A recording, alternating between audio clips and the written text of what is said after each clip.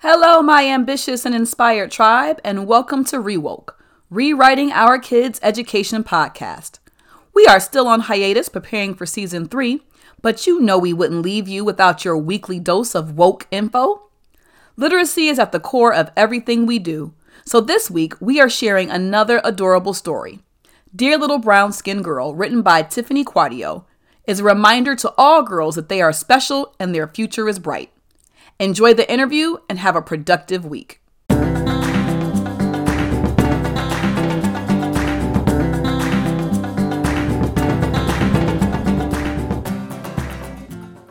Tiffany, I am so excited to have you here. How are you? I'm doing great. Thanks for having me. Her book, Dear Little Brown Girl, is such an amazing story, and we are going to jump right in, and she's going to tell us all about it.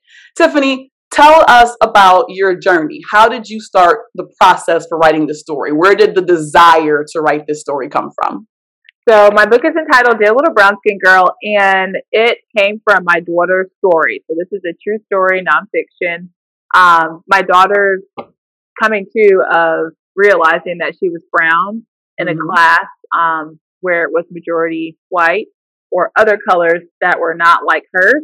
And I remember the conversation she had with me in terms of wanting to be like her white friends, and even to the point of wanting to paint herself white. She really didn't understand that at the age of 4, that was not possible. And so we had to have a real in-depth conversation about who she is, where she came from, and why her color is the color she is, and why it will stay that way, and she can still shine being herself in her brown skin. And so that is pretty much this book in a nutshell. It went from just that experience to making it into an actual story that I want to do. So tell us so tell us a little bit more about what the book is about. Like when readers read the book, what's the story about? So the story is about, it goes from her birth to her realizing her skin. And so initially it just starts off with the day she was born, her little quirks as a baby, the library time that she loved in terms of reading, and then us moving. There's a little snippet in there with the map of, the states of the United States of America, and all the states and kind of where we were to where we are now. And then her going to school in the state we moved to and realizing she was brown. And then just me really just pouring into her in terms of inspiration of where she has come from regarding her ancestors to where we are now regarding just present day shining of brown people in general across the world, and to where she should look forward to and can be in her future.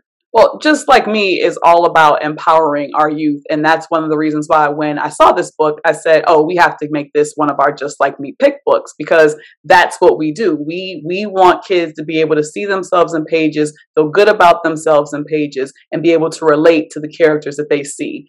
Are you working on anything else? So is this a one and done for you? Are there other projects in the works? What's going on with you? There's more. I'm getting a lot of messages about, can you write one for boys?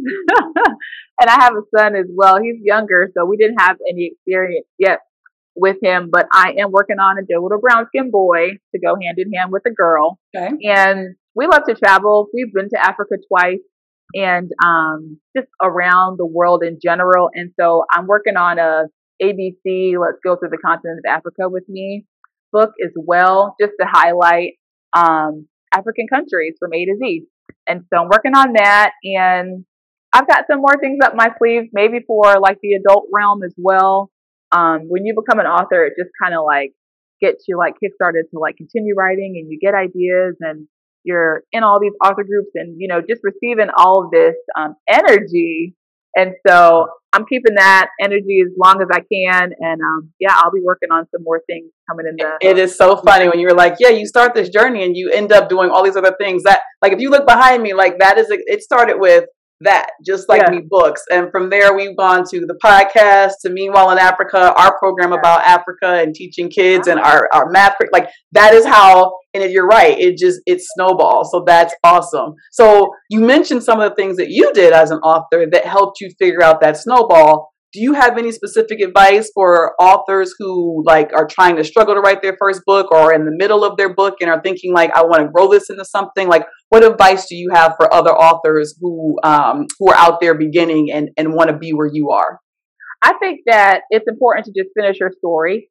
That's like the first thing. Also, even before that, don't be intimidated or discouraged when there's a story like yours.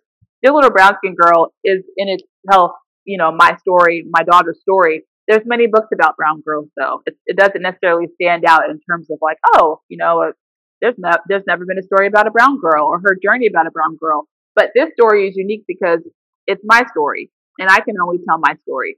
And so, to other authors out there, I would encourage you to always remember that no one can tell your story like you can, and no one exactly has your story.